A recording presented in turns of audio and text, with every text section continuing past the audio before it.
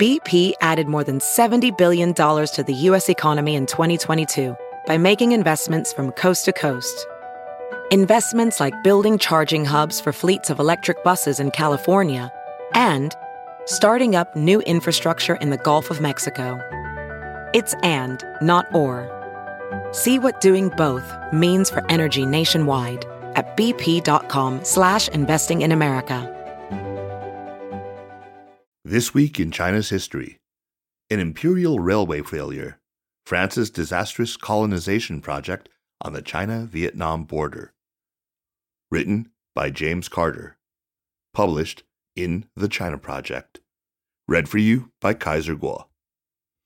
This week in China's history, April 1st, 1910. The late 19th century in China was sometimes called the carving of the melon, as foreign powers sought to gain influence and territory as the Qing dynasty buckled.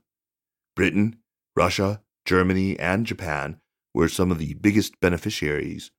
Less so Italy, as I wrote about last week. But so was France, which persistently worked to connect its colonial projects in Southeast Asia to China. On April 1st, 1910, a key component of this work was realized when the Yunnan-Vietnam Railway opened, connecting the port at Haiphong, near Hanoi, in Annam, now northern Vietnam, with the Yunnan capital, Kunming. The project was part of the planned hopes, expressed by French Governor-General in Indochina Paul Doumer, of integrating Yunnan into the French colony, a goal that was never achieved. As many as 100,000 laborers died in the railway's construction, according to historian Virginia Thompson, and the entire project became, in the words of Jean-François Rousseau, a bottomless money pit.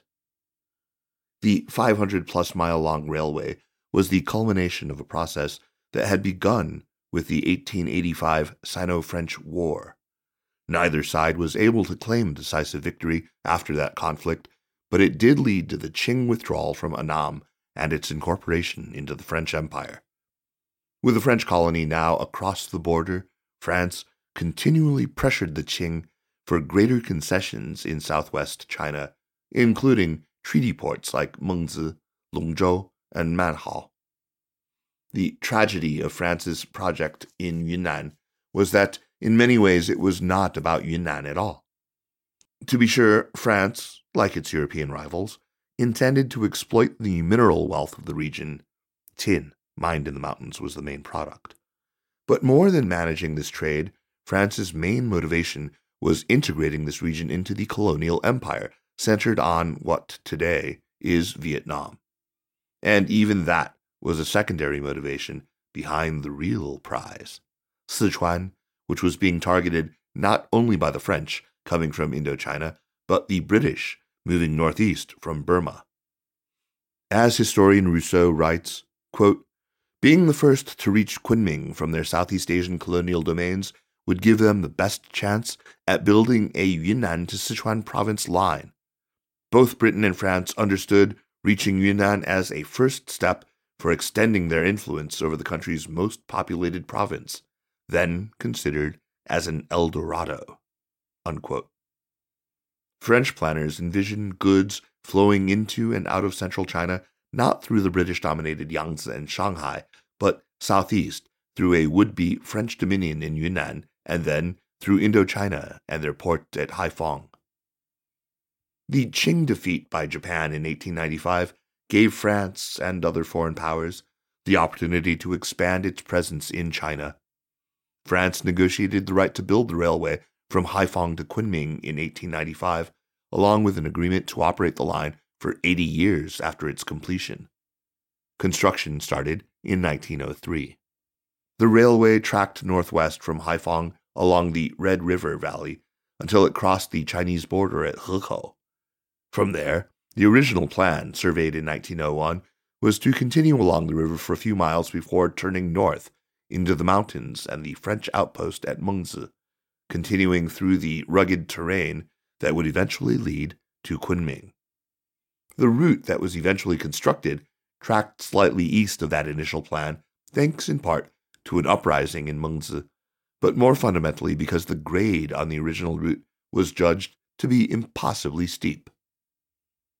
As the railway took shape, spectacular steel bridges emerged from the jungle to soar high above gorges and rivers. The French celebrated their colonial project. Paul Doumer called one bridge, perhaps not coincidentally named after him, the most impressive structure that the European genius had enabled to build in Indochina. But construction took an almost unimaginable toll.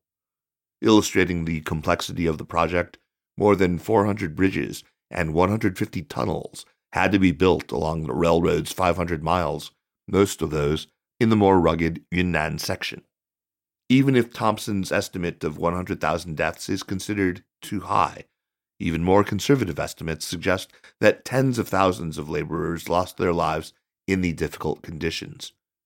Tropical diseases were lethal, especially in the poor sanitary conditions of many work sites. But exhaustion from hard labor in extreme heat and humidity, treacherous footing in the mountains, blasting, and just the dangers associated with heavy industrial equipment all posed threats. On several occasions, laborers protested the grim working and recruitment conditions by attacking work sites. Beyond the human cost was a financial one. The complex engineering shattered budget projections. Construction costs were double the initial estimates, which were already among the highest of any railroad in the world. But eventually, the line opened for business on April 1st, 1910. As many as 80 trains a day would roll through Bisajai, the largest station on the route, and though eventually 500,000 tons of freight went down the line annually, it never achieved any of its goals, relegated to, in the coldly descriptive title of Rousseau's article on the topic, an imperial railway failure. The changing priorities of imperialism, as well as the changing circumstances inside China, meant that no foreign-sponsored rail link to Sichuan ever emerged. French colonial ambitions in southwest China sputtered, and the railway, like the would-be French Hong Kong at Guangzhou-Wan, would be forgotten. Militarily, the railway was meant to help France project its forces into southern China from Vietnam. Not only did this never come to pass, but just the opposite would occur in 1954, when Chinese Communist forces were able to use the line to supply Vietnamese fighting against the French. And even if we were to dismiss the misguided civilizing missions, the grand strategic plans of empire, and the cruelty of building the railway, the numbers for the railway never added up. Goods never flowed into and out of China through the railway in numbers approaching the French estimates. Unsurprisingly, given its terrain, it was the most expensive to maintain in the entire French Empire. Today, no traffic runs along the railway. Many sections are unusable, though the most noteworthy spot, Bisajai, relies not on transportation but on its colonial architecture to generate tourist revenue. A new line connecting Yunnan and Vietnam was opened in the 2010s, this time funded by Chinese capital and again with grand ambitions about facilitating trade across the border. Last year, a new railway opened connecting Hanoi and Chengdu. Xinhua reports that a high-speed rail line connecting China and Vietnam will be completed before the end of 2023, with more than 90% of the work already done. Whether or not these projects reach their potential, time will tell. This Week in China's History is a weekly column.